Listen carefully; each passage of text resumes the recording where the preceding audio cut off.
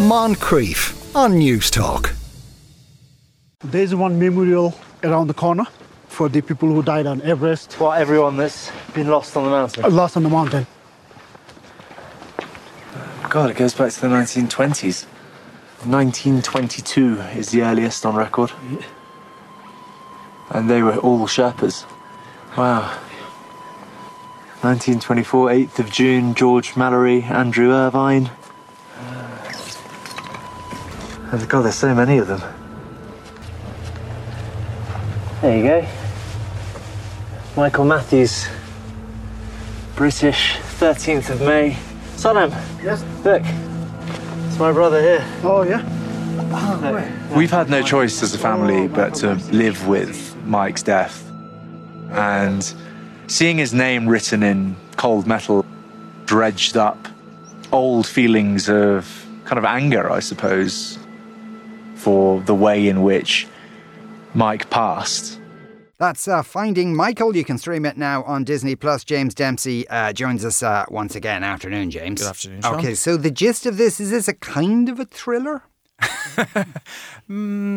This is a documentary, Right. and it is about I have to admit I knew who Spencer Matthews was. He is Mr. Vogue Williams, and I know Vogue from her podcast, and they are people who's the kind of their level of fame. They capitalize on different events in their life. So I was surprised that I had never actually heard of this before. But Spencer Matthews, who is, very posh, wealthy Brit, went to Eton, family owns some massive, Scottish thing, right? Scotland, I think that's what it's called. Right. So his brother, Michael, became the youngest Briton to ever summit Mount Everest 23 years ago. And he reached the summit and didn't make it back down again. So he lost his life very shortly after making it to the summit, and his guide turned around at one point looking for him, and he was gone, never to be seen again. And this has obviously weighed very heavily on the Matthews family, as you could imagine.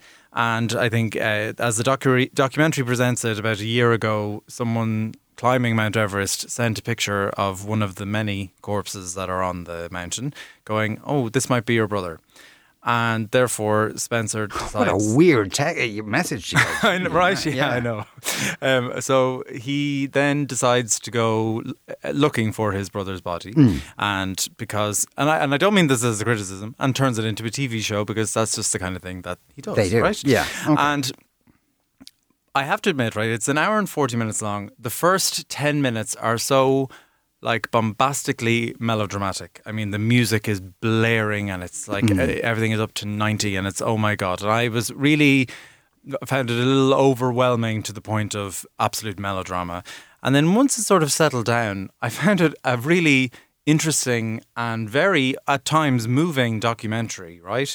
So the biggest issue, I think, is it slightly oversells Spencer's involvement in this, in the sense that I got the impression before going in that he was, I was going to see him climbing a mountain. Yeah. And he hikes his way to base camp and then is cooking breakfast in the tent. And, asks around. Yeah. While a group of Sherpas led by Nirmal Purja go up the mountain and do the various looking, right? Now, I don't want to say, obviously, right, it's still an achievement, I imagine, to hike your way to the base camp. Probably is, yeah. I have never done it.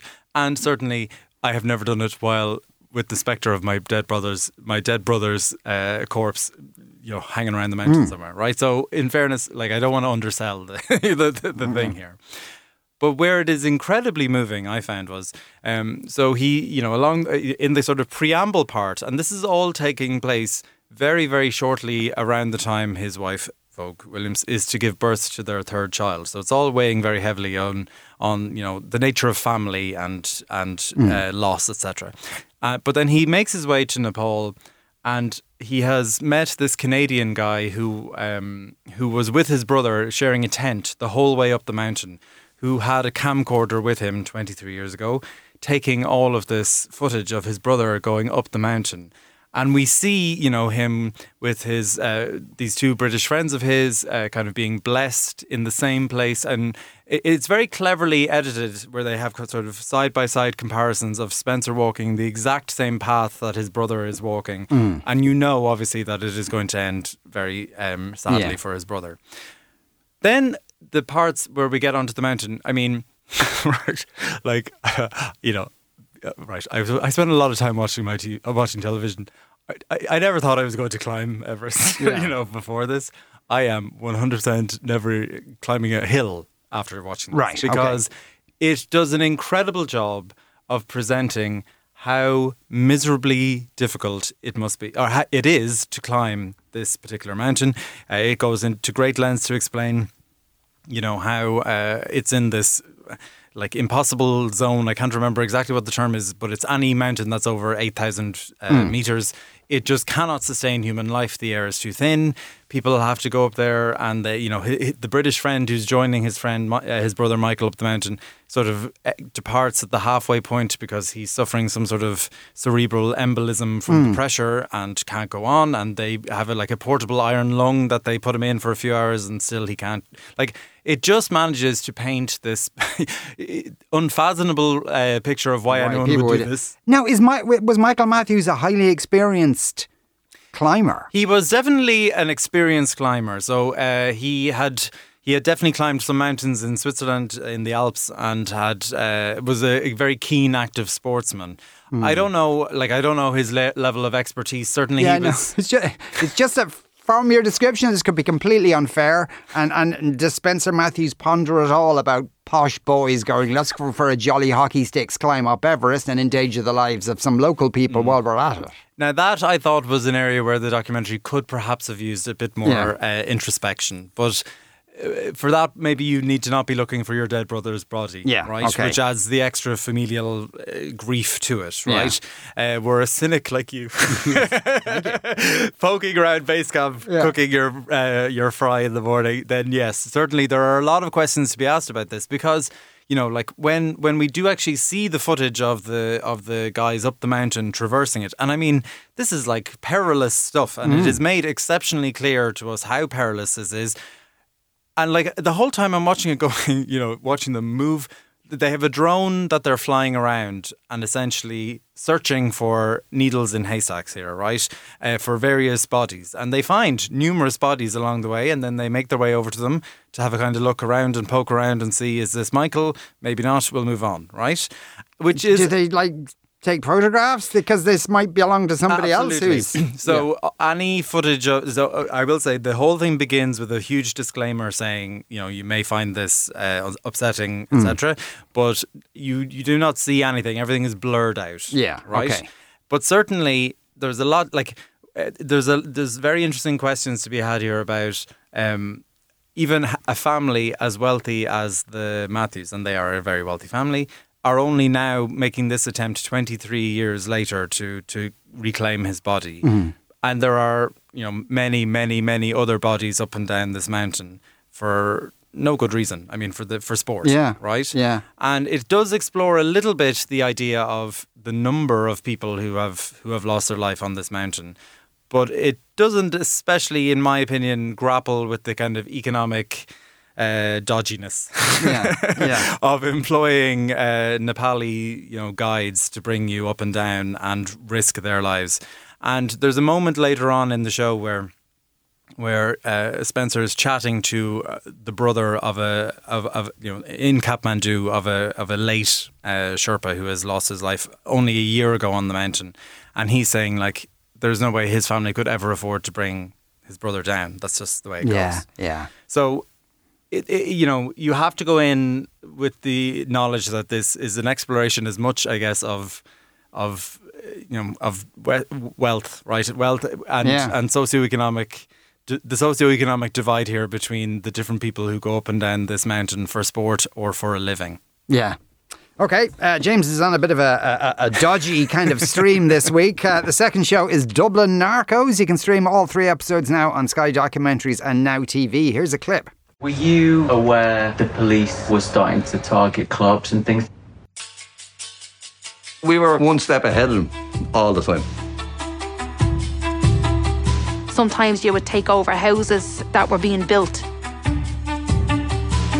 Somebody would have the decks and we'd set up raves every night. If you go up that road there, like where that railings is, go down there used to be a priest's house there, and the priest was gone. I don't know where he was gone. And someone said there was a rave in the priest's house. When they opened the door, I mean, tens of us jumped out from behind the wall into the house. But the decks was there, they were playing like all the tunes.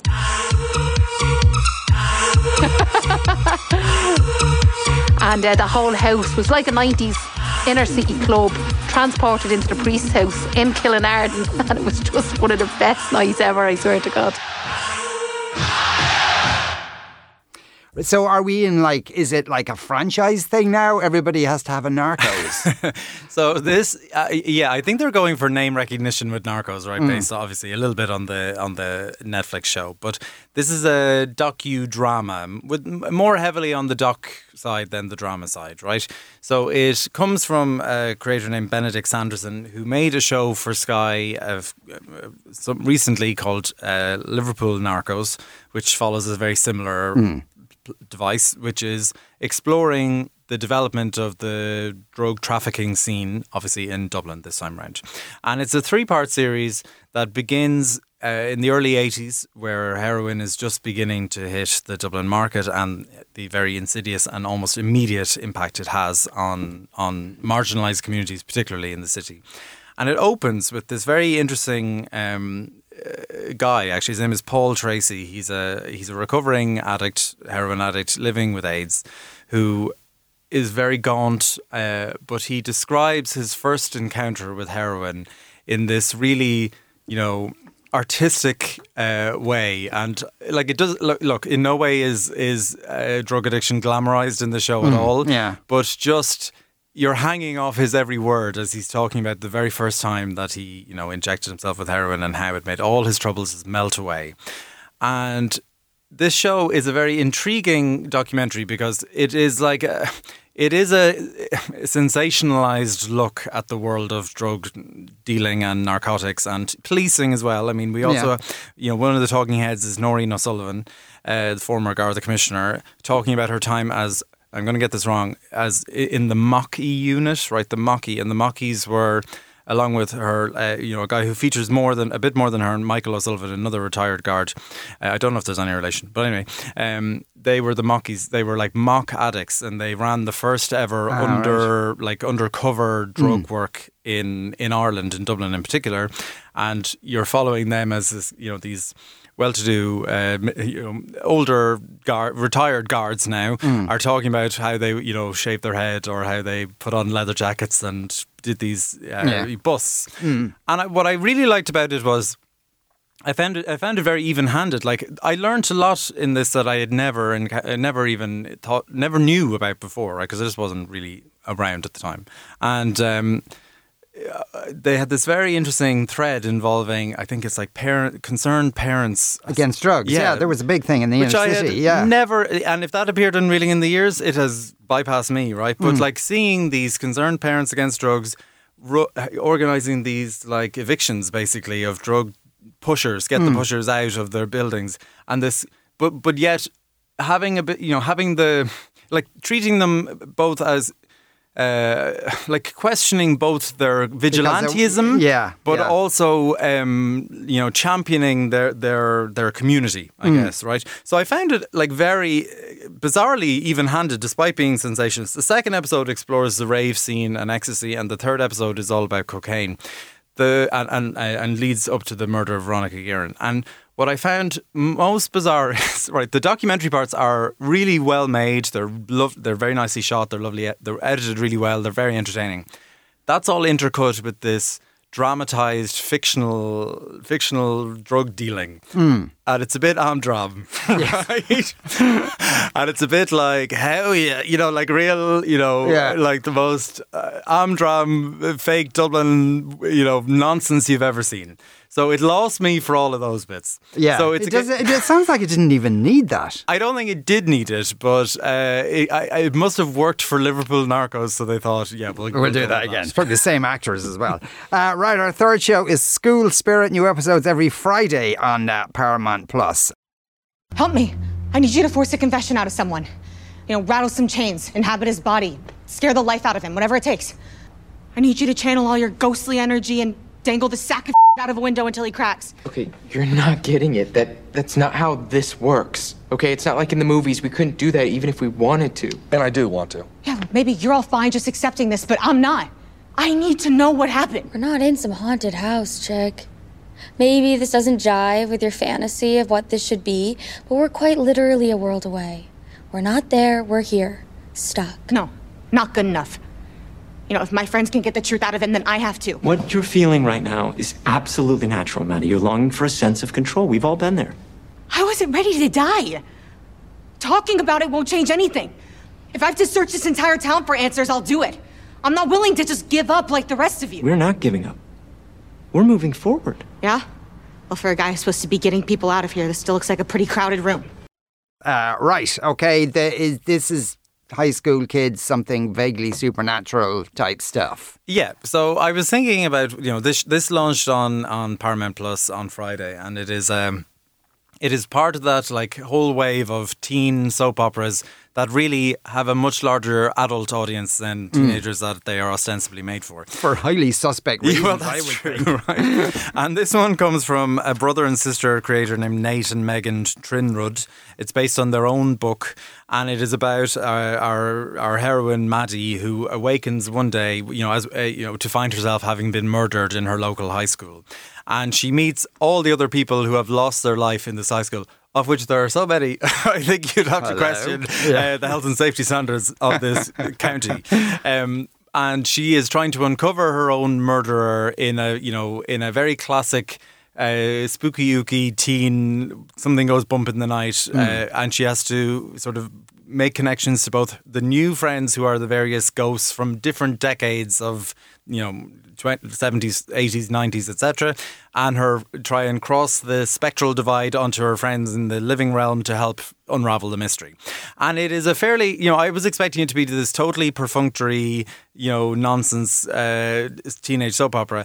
And I was actually surprised by how much I enjoyed it, right? Okay. It is like an incredibly economical show for Paramount to have produced, because obviously all of the ghosts wear the same costume in every single episode.